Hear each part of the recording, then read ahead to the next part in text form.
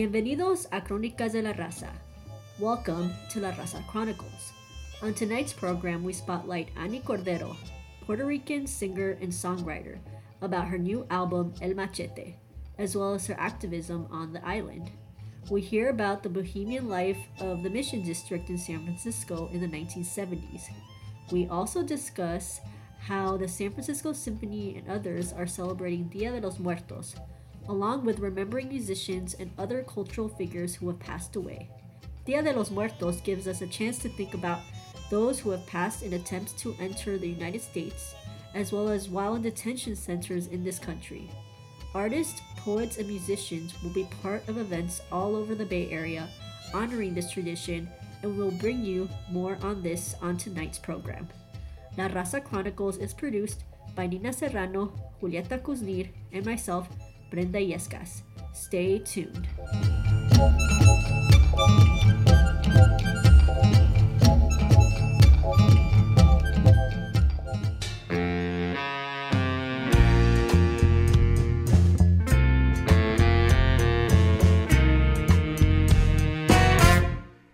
This is Nina Serrano for La Raza Chronicles.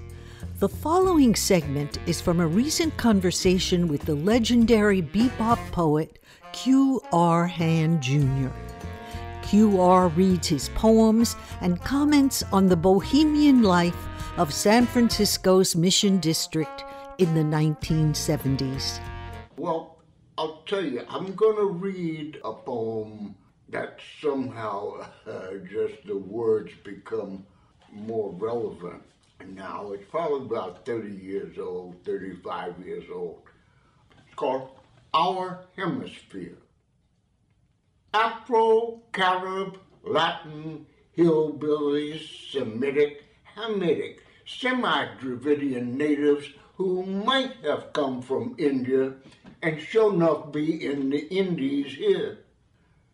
Those carrying glyphics to the new world whose old dwellers take to the hills still and teach us to worship there. Black and brown and golden and peach-pink urban populist, left-winged, anarchistic, universal, quack-versal, color-coded, god-headed, new world peoples of every shade there is, and we're making more every day.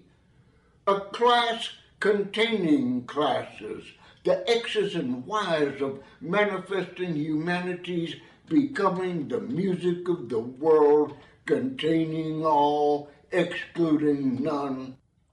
Let the Klan and the Nazis go back.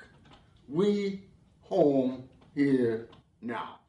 I love that. It is so relevant. It could have been, you could have written this last night, that it's more true now than it was then. It really describes both the continents. Right. Pole to pole and ocean to ocean, through every border. Yeah, that's about the Americas, of which we are one part. And that poem was inspired by your cafe life. Yeah, well, the mission life, and at that time, I go from work to the Cafe Bar, which is where I live, where I work, where I hang out, basically, are almost within 10 minutes of each other, at most.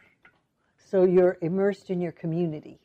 Yeah, and that community was a lot of different people who were doing a lot of different things. You know, some politically, culturally, lots of musicians hung out there, lots of painters hung out there, lots of people who were teachers, students, and then starting to bring in some of the members of the Latin community, because there's movement from the Cafe Bar to the Cafe Bohème down on 24th Street, which was into the Latin cultural scene in the same way that the Bar was about any and everybody who fell in there, but it wasn't a Spanish language concentrated place. Well, the Cafe Bohème by the late 70s, early 80s, became a magnet for the new immigrant intellectuals and artists that hung out there. Yeah, awesome. Do you have some of your more recent work? Okay, a story poem. This is a story poem. Alejandro recorded me doing this. Alejandro Murguia, who was the first Chicano poet laureate of San Francisco. Mm-hmm. Yeah. Some people have enough problems. He sits there wringing his hands so tightly, at times they pale at the knuckle joints where fingers meet light brown hams. It says here, he beat up on his wife and kids before he was blindsided by a local economic enterprise one dark night in the streets, real bad, of the Mission District. Now, did he? He was the kind of hard-working man who might consider it perfectly all right to kick a little ass at home after all they were his. Didn't he feed them, provide them with a roof overhead, color television, new car he polished to a metallic sheen every Saturday afternoon? And hadn't he for years, drunk and sober? In broken English and the kind of Spanish I'm told only the well-educated speak like that in Peru, he rants about the negros, Cubanos, mulatas who did it to him, left him in those streets with epileptoid visions, seized, convulsing in San Francisco General Hospital, emergency, coming in and out of painful fogs, losing a piece of his mind with each shudder. Now, trying to hold on to his common sense, he touches the new metal plate in his head, first with one hand, then the other. They say he just found it last week. He used to carry his own weight in sacks, loading and unloading trucks with a green card in his back pocket before the union would let him apprentice, prove he could hammer, saw, measure to an exacting millimeter, fit perfectly angled wood against wood with these great hands. Now he forgets what he meant in the middle of a sentence, ends muddled thought with a smile, with a shrug. I am told he alludes to embarrassment in Spanish, which I don't understand. He thinks he must appear nice for us. He lists to the left in a slow, lopsided shuffle after 2 years in a wheelchair. The muscles have atrophied, the ones that still could receive, as he tries to remember accurate messages within, bring back to life his shattered central nervous system, fine physical intelligence on a cane. The rest of his life, he had to sell the car a long time ago. This part is unclear to me in any language. At home, he thinks, his wife thinks, he should jump out of the window she gazes out of all the time. Is she dreaming of what? He thinks, the cholos and their street action. Sometimes he thinks any one of them, one or two or more, could have been the ones he never saw that night, who cracked his skull, opened to fill their own pockets. He does not like how she looks at them. His papers say he curses at her, threatens because of what he thinks she is thinking. He says he gazes at her out of tears he is too slow to hide. He thinks at home they overload him with dilantin. He can never remember the right time and amount and washes down with endless cans of Rainier ale. He thinks his kids make fun of him miming his own clumsy gestures, fake tremors all over, taunting. He thinks they feel safe if they keep him slowly. I wonder if it is true. He says his family waits at the front door of their flat for the tribe of social workers who tend to the needs of himself and family through circulating paper that is always late. They can go down 3 flights to the mailbox faster than he and only bring what they want to him.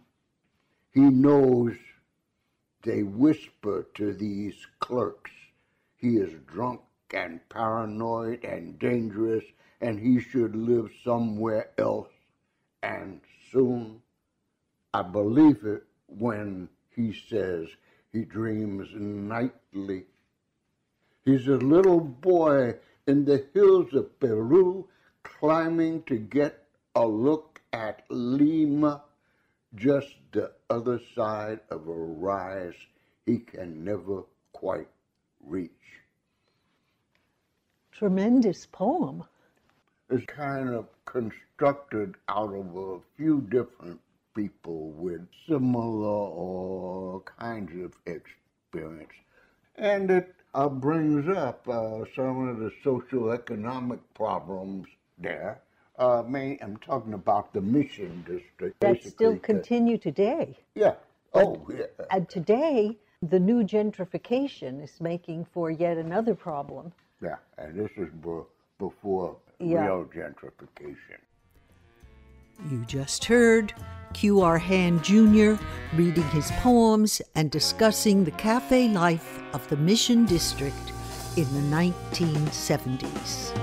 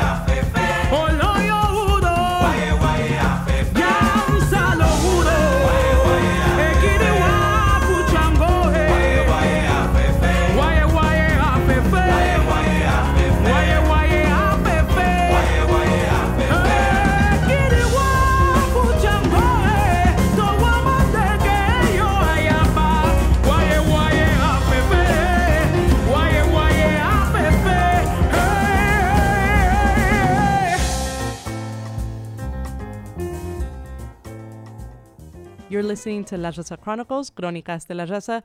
On today's program, we're going to focus on a really important time of the year. The beginning of November is Dia de los Muertos, Dia de Muertos, and this is a time that is important in a lot of cultures, not just Mexican cultures, but it's a time to look back and honor all the people that are still part of our lives, and we remember but that are no longer physically with us.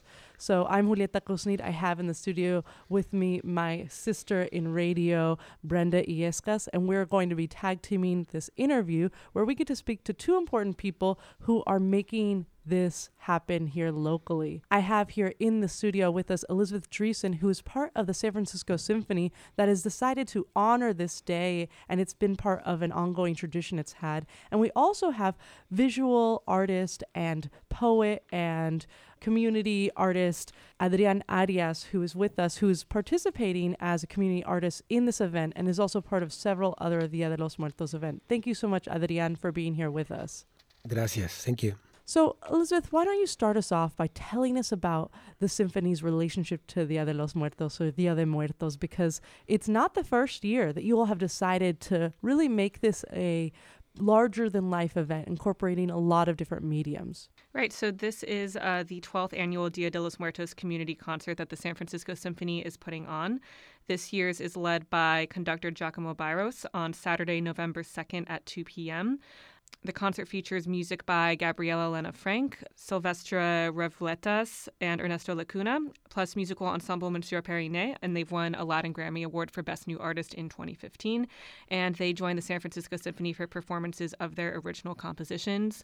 The Dia de los Muertos concert also features local artists, community groups, and Latin American cultural partners that join the San Francisco Symphony to celebrate the Dia de los Muertos tradition through lobby art installations beginning October 16th. And beginning at 1 p.m. on November 2nd, guests can enjoy art and activities in the colorfully decorated Davies Symphony Hall lobbies. Attendees will be greeted by Catrinas y Catrinas, the iconic image of Dia de los Muertos celebrations, in colorful dresses inspired by the film Coco, presented by Casa Circulo Cultural of Redwood City. Guests can participate in face painting coordinated by Angelica Cordero and a Coco guitar photo booth. The Mexican Museum will set up children's activities, including making paper skulls, Dia de los Muertos bookmarks, paper flower headbands, and Coco paper guitars on the second tier. Art installations and altars built by local artists honor the living and the deceased. Curated by Marta Rodriguez Salazar, this year's installations feature works by artists including Adrian Arias, Casa Circulo Cultural, Fernando Escartis, Ana Lisa Escobedo, Veronica Felix, and a traditional ofrenda presented by the Mexican Museum in collaboration with the General Consulate of Mexico in San Francisco. Great. And Adrian, can you speak to us? You're a visual artist and poet in the Bay Area. Can you speak to us about your contribution to this Dia de los Muertos event? Yes, in this time, I'm creating an altar dedicated to Joao Gilberto. He passed away past July. And why Gilberto is because his music, the bossa nova that he creates with Tom Jobim and Vinicius de Moraes, that was all the time in my childhood. That was the music that listening by my parents when I was a little kid, and it's a very special tribute that I need to create to this incredible man. And this will be a big, huge guitar transforming in a tree, and with some similarities of birds and branches and leaves. And this is the third time that I'm collaborating with the San Francisco Symphony. I remember a few years ago I did one installation for Gabriel Garcia Marquez. And I think in 2012, one for Aaron Copland for the El Salón Mexico. And I know you're involved in other Dia de los Muertos event coming up in the Bay Area. Can you tell us a little bit about that? And one that you're also, your daughter's involved in, right? Yes, I have a collaboration in Somart with visual poet Mara Hernandez and with my daughter, Anaís Azul. She's a music composer and singer, songwriter, and she composed a piece dedicated to more than 400 homeless dead in San Francisco in the last 3 years. And visually, Mara and I, we create a series of body papers floating on the space. When you go into the summer place, you can see the bodies floating on the space with light. And it's dedicated to these almost invisible souls and bodies that are the homeless.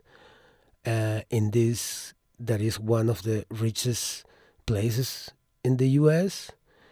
Like in San Francisco, in our research, we have like 1 billionaire for almost 10,000 people and one homeless for almost 11,000 people.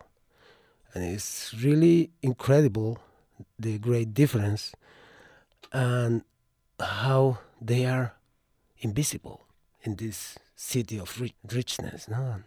So that's a really powerful way that you are sharing with our listeners, that oftentimes when people think of Dia de los Muertos, they just think of the really concrete people, their abuelitas, their abuelitos, their tías, their tíos, the people who have passed that they can think of and remember. But really, Dia de los Muertos has taken on a whole nother meaning, for most of us, which it's an opportunity to mourn not just people and individuals, but also values and also the state of the world, climate change, the contamination happening around the world.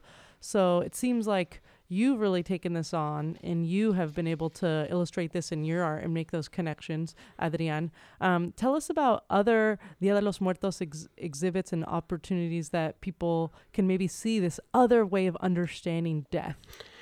Yeah, well, Julieta, I'm always, every year I create an altar for my parents in my home. Sometimes I go around the city in November 2nd with an image of my parents in front of me, honoring their presence and dancing and eating their favorite food, drinking the favorite beverages. They still, that kind of tradition still in me, because I learned it when I came here 20 years ago. But also this opportunity that when I met René Yáñez like 20 years ago, and he explained me how important it is to transform Day of the Dead, not only in the traditional, but in the contemporary vision that artists could create. I really opened my eyes about this. And the other altar that I'm having is at the Mission Cultural Center for Latino Arts, and is dedicated to Oscar and Valeria. They are father and daughter that they were dead trying to cross the border through the river. You know the story, and it's a tragic story about a family thinking in a better future and dying in the intent. So these are some of the types of altars that people can not only see, but also experience, because you, like many other artists, are a multimedia artist, that you often incorporate words and images and even sometimes movement and sound into your type of art. So can you tell us, when people go to the SF Symphony event, they'll see a giant guitar, and what else? Walk them through, what are other things that they'll possibly see? Well, in front of the guitar will be a table and a book, and people can write all memories that bring the Joao Gilberto music, compositions, the bossa nova. I think we are very influenced with his music, and it's a good opportunity for audience to express the love for the bossa nova and Joao Gilberto compositions.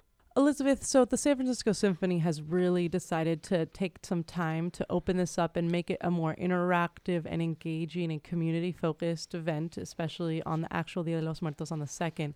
So tell us about, I know that Coco will be screening at different times. Tell us a little bit about what people can be a part of if they come that day. Yes, so in addition to the 2 p.m. concert on November 2nd, the San Francisco Symphony also presents 2 screenings of Disney and Pixar's Coco, November 1st and 2nd at Davie Symphony Hall at 7:30 p.m. Before the Dia de los Muertos concert on November 2nd, there will be family-friendly lobby activities and immersive lobby art. beginning at 1 p.m. on November 2nd. Guests can enjoy art and activities, and they will be greeted by Catrinas y Catrinas, presented by Casa Círculo Cultural of Redwood City, and they are performing with the San Francisco Symphony for the 10th time this year. And guests can also participate in face painting and a Coco guitar photo booth. The Mexican Museum is also setting up some children's activities, including making paper skull masks, Dia de los Muertos bookmarks, paper flower headbands, and Coco paper guitars. And renowned San Francisco musicians La Familia Peña Govea will perform Latin American festive music on the first tier, and Bay Area artist Irma Ortiz will demonstrate her process of creating decorated sugar skulls in an interactive exhibit, and bilingual docents will be stationed at each altar and installation. And as far as the art installations, these have been curated this year by Marta Rodriguez Salazar.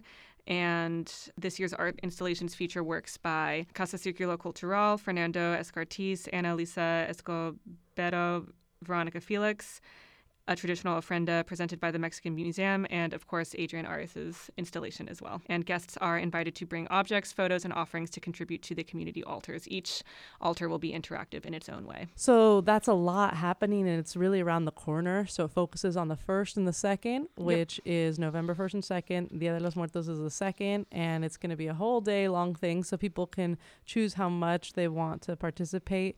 How can people actually purchase tickets and find out more about these offerings through the San Francisco Symphony? Sure. So tickets can be purchased on the San Francisco Symphony's website at sfsymphony.org/dia. And tickets can also be purchased by calling the Volunteer Council at 415-503-5500. Adrian Arias, your art and your altars will be part of several different Dia de los Muertos events this season. Can you tell us about how people can actually find out the details, when they're open, where they'll be, what website should they go to find out more, or what organizational site should they go to? So one you mentioned was the Mission Cultural Center for Latino art. So the MACLA, that's a section that's in the Mission District between 25th and 26th, I believe, or on Mission Street. So that's one place that people can go to find out more. Where else can they go? Yeah, well, for the Mission Cultural Center, I think the best way is go to the website, that is missionculturalcenter.org. All programming is there. Also, I forget to tell you that I will be performing on November 2nd at 9:30 with Rupa, the singer-songwriter. And this is like a visual poem dedicated to father and daughter dying crossing the river. The other place is Somarts, South of Market Art. And I think also the website is somarts.org. And it's open every day, but in different times. You need to check the website. And how can people stay connected to your poetry? Because along with, you're talking a lot about your visual work, but you're also a poet. So how can people connect to your poetry? Well, I publish one poem every day in my Facebook page and Instagram page. It's the Poema del Día, Poem of the Day.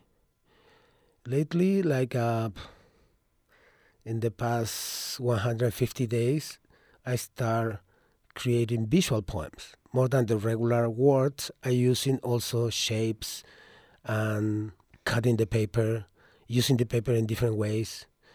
And you can look for me at Adrian Arias SF or Adrian Arias Peru. And got my poetry. Also in my website, is adrianarias.com. This has been Julieta Cosnid and Brenda Yescas for La Raza Chronicles. We have been speaking with Elizabeth and Adrian, who are both participating in this really wonderful SF Symphony Dia de los Muertos celebration. Elizabeth, one more time, can you give us the website information for people to find out more? You can purchase tickets on the Symphony's website at sfsymphony.org/dia. Great. So thank you both so much for being here with us. We're really thankful that we got to hear more about these exciting events that are around the corner. Thank you, Julieta. Gracias. Thank you.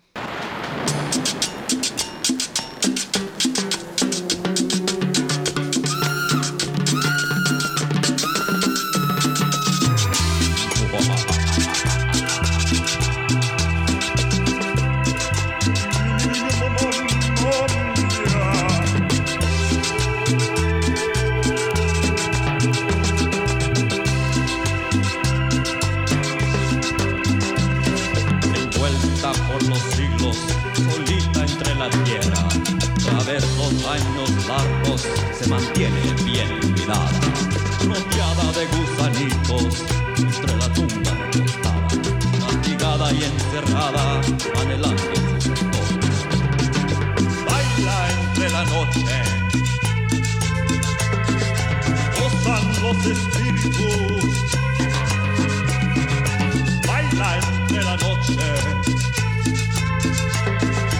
gozan los espíritus.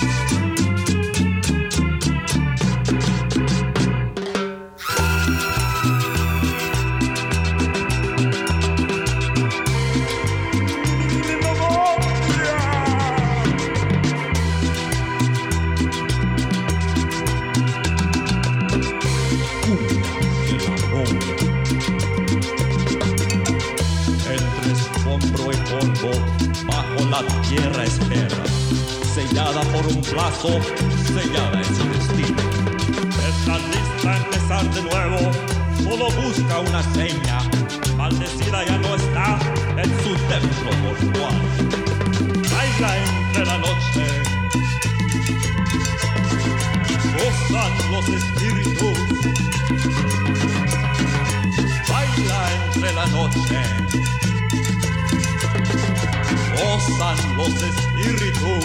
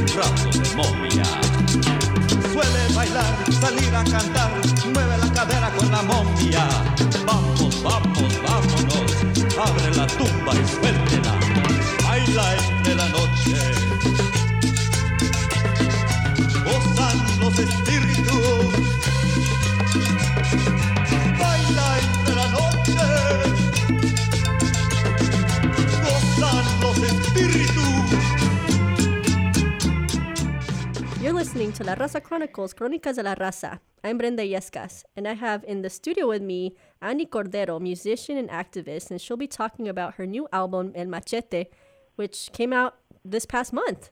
Welcome to La Raza Chronicles, Annie. Thank you so much for having me. So tell me about your background. How did you get started songwriting and singing? I started as a drummer. I always wanted to be a drummer since I was a very little girl, as long as I can remember. And finally, when I was 14, I saved up babysitting money and bought myself a drum set. And so then I started being in bands and never stopped. But my first band was signed to in the mid-'90s to a subsidiary of Sony, and we toured all over, but never really hit success. But when that band broke up, I was devastated and didn't know what to do with my life, really, because all of a sudden I didn't have a creative outlet. And, you know, I'd spent 5 years touring, and I was sort of like, oh, and then what? Now what? So I didn't like that feeling, and so I decided that I wanted to learn to play guitar and write my own songs so that I could be in charge of my own creative output, because I really need that creative aspect to my life to feel balanced as a human. So that's what I did. I moved out to Tucson, Arizona, and gave myself sort of a sabbatical where I didn't have to work. I did a tour, saved up the money with a different band for hire, and then moved to Arizona and just figured out how to play guitar and made it like a baby album with a bunch of awesome musicians in Tucson. And is your family very musical? My family is musical. They don't do it professionally, but my parents were, I'm Puerto Rican, and my parents were in the tuna in the University of Puerto Rico, which is like a traditional. I think there's tunas in every Latin American country. I don't know if they call it that everywhere, but they wear the black capes and the with colorful ribbons. I've seen them in Mexico. They sing traditional songs from like Spain and beyond, in each one with its own flavor depending on the location. But so they grew up with that kind of background, and we were all encouraged to play instruments growing up. So, and there's always like at our parties and stuff, typical music was part of it. And that's like what happens in any Latino family, right? It's like we're always dancing and singing any kind of music, basically. For sure. It's part of the celebration of any event. So it's one of the things that makes it really enjoyable for me. And for those that have listened to your previous albums, your songs are mostly very politically focused. So what persons or events have influenced your latest album? Well, first I would say that I write a lot of love songs, too. But it just happens that I don't shy away from the political songs. But yeah, no, I can't help but be impacted by my music. Is my way of dealing with the events around me and what's happening in my society, in my family, in my culture, in the environment. And so it's my filter for processing all of those events and feelings. And so in the last couple of years, I put this record out on September 20th, which is the anniversary of Hurricane Maria hitting Puerto Rico, and the island was so devastated, and it caused a really interesting swirl of emotions for me to be in the diaspora, unable to connect with my family. It was a couple of weeks before we really knew if everyone was okay. They are okay, by the way. And it stirred in me so many like rematriation kind of feelings where I want to move back to the island, and I've gotten more involved in going there more regularly. I've always gone at least once a year, but I've upped that lately to 2 or 3 times a year. So watching the devastation of Hurricane Maria, it's not the first time that I've written a song about corruption, but I felt the need to write another song about corruption. And so Pan Pan is about the mismanagement of funds. And, Puerto Rico was already in a financial crisis before the hurricane, and it sort of just added insult to injury. And then there's also the problem of femicide worldwide, but especially in Puerto Rico, there's and also in Mexico. I have a lot of friends who live in Mexico. It's can we just live, please? Can you just let us live and let us be free and just hang out with our friends and walk down the street and not be killed? So Pa Poder Vivir is like a feminist anthem. And it's not that I set out to think I'm going to write a feminist anthem. It's I have these feelings that I'm just trapped and I can't do everything that I want to do, and this is unacceptable, and let's change it. And so through writing the song, it sort of makes me feel better, and then singing that song with all my powerful lady friends makes me feel better, makes them feel better, and we feel hyped up to do what we need to do to make sure that we have full rights. It's like that. That's how I come to writing about political stuff. Things impact me and the ones that I love, and then I write about it. Also, speaking of Puerto Rico, I want to talk a little bit about your work that you do with an organization you co-founded called PRIMA, Puerto Rico Independent Musicians and Artists. Tell me how that work's going, and tell our listeners a little bit more about that. It's going well. We started off as an organization immediately after Hurricane Maria with a focus on helping musicians and artists in the island, because it was a subgroup that nobody was really giving a hand to. And as we know, musicians live really close to the edge just on a good day. So The hurricane really wiped out the gear and the studios and the gigs for all the bands, so many bands and musicians, that we really felt that our most direct way to provide support was musicians supporting musicians. So my friends in Buscabulla and I co-founded Prima Fund. You can check it out at primafund.org. And we started collecting and fundraising money to send directly to artists on the island as emergency funds, no strings attached, get whatever you need. And so we did that for about 6 months. And then we had a conference, convocatorio. I don't know what the word is for that, but it's like an assembly, like a public assembly, in San Juan in March, after the March after the hurricane, and asked the musicians, okay, now that we're no longer in the full emergency, we're more like in the new normal, what do you need now? And what the overarching message was that we need more support and visibility outside of the island, because it's so expensive to tour outside of the island, and making it possible to create new networks of fan bases and business connections and all those things. So we've now pivoted our attention to bringing bands from the island to showcase in a yearly showcase during the Latin Alternative Music Conference, which happens here in New York every July. And it's also at the same time as the Afro-Latino Fest. So it's a really great moment where media from all over the world is here covering what's happening in Latin music. And we make it a free event so that they can reach the most amount of people.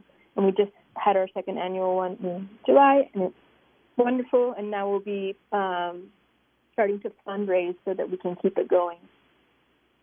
Well, congratulations on that work. It's so important to have musicians and artists know that there's people supporting them in that way.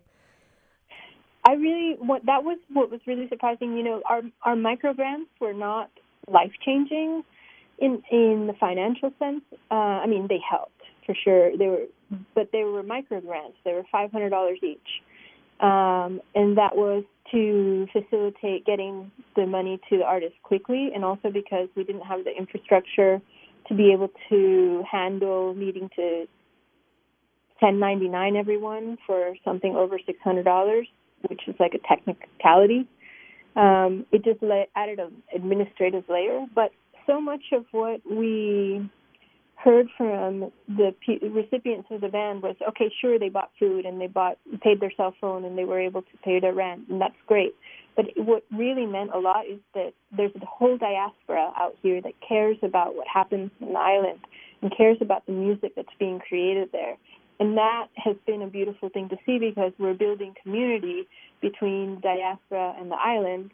And, you know, artists like Andrea Cruz is embarking on her second release and just had a beautiful show with a bunch of guests, and like Emina is kicking butt, and like so many of the bands that we've been supporting over the last couple of years and being a resource to. You see them, they're doing the work, and they're out there, and it's great, and it's really like it was like como les dio impulso. It really encouraged them. Thank you for that. I want to switch gears a little bit and now start talking a little bit about you and your new album.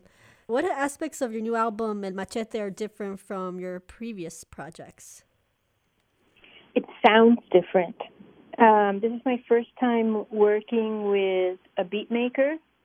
So it has a really modern production versus the older albums had a more indie rock approach of, you know, you go in, you do your basic tracks, and then you mix, you know.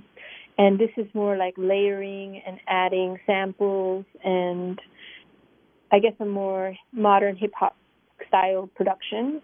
It's been totally interesting and challenging and satisfying. And I don't know I'll ever go back to the old way. It's really fun. It's like, now I listen to the radio, I'm like, oh, that's how they got that sound. So that's thanks to Pablo San Martin, who is the producer of this record, but also emotionally, I've done a lot of personal growth in the last couple of years, and I feel like I have more channels of emotion than I used to have. I feel like I used to be like sad, happy, occasionally angry. Now I have like more subtle sections of the dial, and I'm not backing away from those emotions anymore. I'm not shy of them anymore. So it's been interesting to see that part of my personal development come out in the songs. Speaking of your songs, I want to have the listeners listen to a couple of your songs from your new album. One of them is called Pan Pan, and the other one's called Pa Poder Vivir. Can you tell us a little bit about those two songs? Sure. Pan Pan, the full title is Pan Pan sin mantequilla, which is like a 1950s expression that your grandparents would say to you if you're misbehaving. Te voy a dar pan pan sin mantequilla, and it means like you're going to get a spanking. And so it's a little playful, but really what I'm saying is I'm speaking to the corrupt corporations and politicians that are taking advantage of what belongs to the people and not to them, and saying, enough. If you don't stop, you're going to get pan pan sin mantequilla. And this song was really fun to record because it's featuring Emina from Puerto Rico as my backing band, and they're one of my favorite bands coming out of PR right now. I hear that it's highly addictive, so I hope you enjoy it.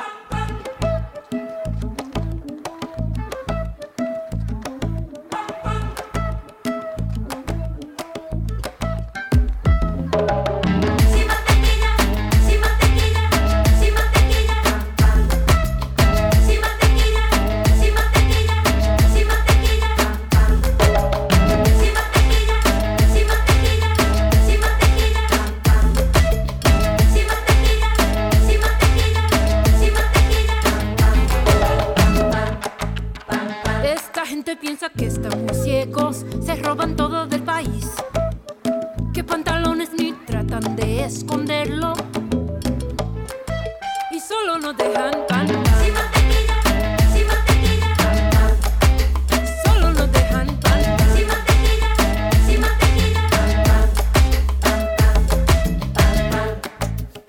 Esta gente piensa que estamos ciegos, qué sorpresa le daremos.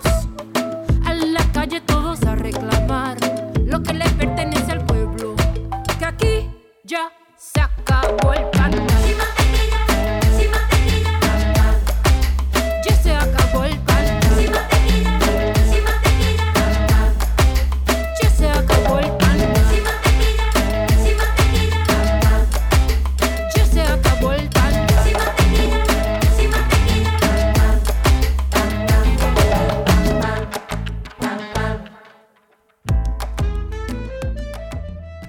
Then Pa Poder Vivir is super emotional song for me because it's about feeling like the walls of a culture are not wide enough for you to live freely. And so, for example, when I was growing up, I would spend my summers in my grandmother's house in a neighborhood called Atorrey in Puerto Rico, and her house was directly across the street was a beautiful park with swing sets and a soccer field and all these things. And yet I spent my entire summer double padlocked inside the house. Wasn't even allowed to get near the windows because my grandmother was so afraid that something would happen.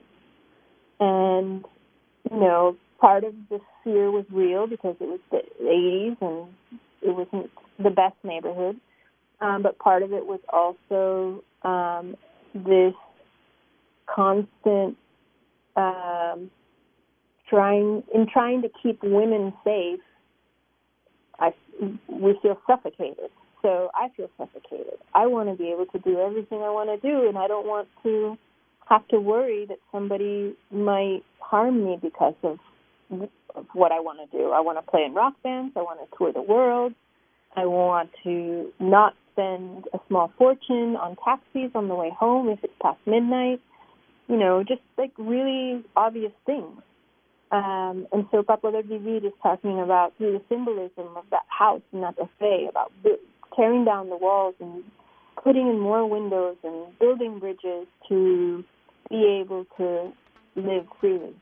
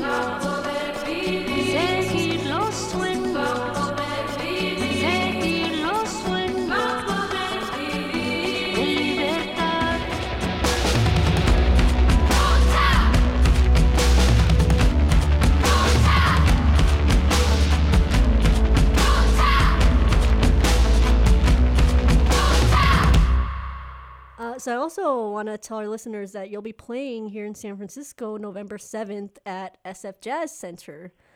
Yes, I'm super excited. It's been a few years since I've been in San Francisco, so I'm really looking forward to it. Yeah, we're so excited. So yeah, you'll be here November 7th. That's a Thursday. You'll be playing your new album, I guess, too, right? And that's right. I'll play the whole new album, plus a few older hits. Great. Well, we're so happy to have you here. Can you tell our listeners where they can find out more information about you and your music? Sure. They can go to anniecordero.net. I'm on also all of the Instagram and Facebook and all that. And I also encourage listeners to check out primafund.org if they're interested in making a donation to help the Puerto Rican independent music community keep thriving. And I want to thank you so much for having me on. I really, really appreciate it. Well, thank you, Annie, and thank you for being here at La Raza Chronicles. I look forward to meeting you in person. Feliz noches. Gracias.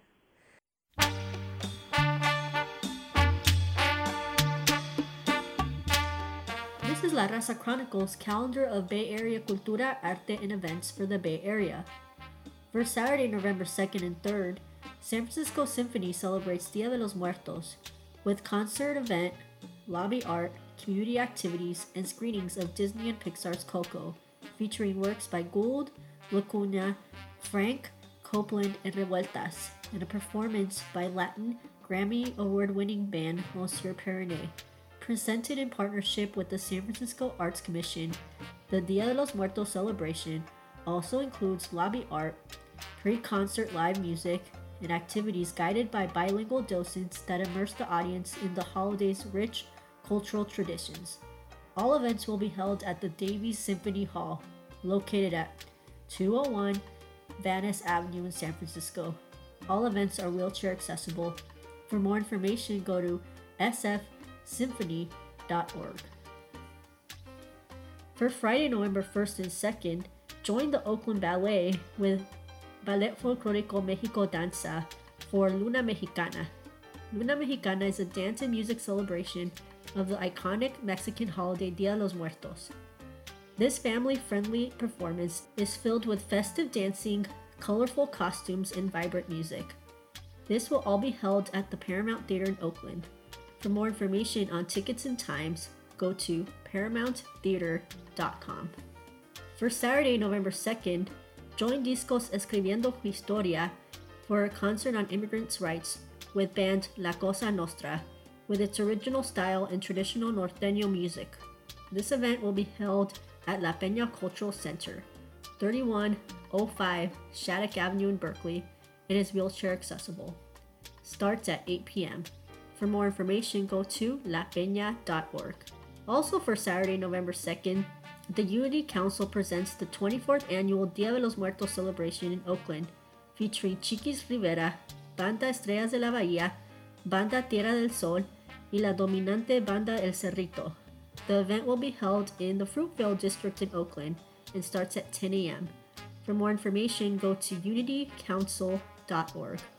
Also for Saturday, November 2nd, please come with flowers, photos, candles, offerings, and love to the 26th annual Festival of Altares at Potrero del Sol Park, 1369 Potrero Avenue in San Francisco. Starts at 4 p.m. and is wheelchair accessible.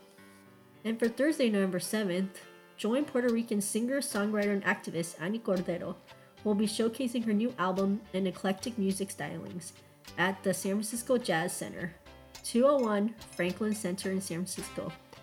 The event is wheelchair accessible. For more information, go to sfjazz.org. And this has been a calendar of events, cultura y arte for the Bay Area. If you would like to add your event to the calendar, email us at larazacronicles@kpfa.org.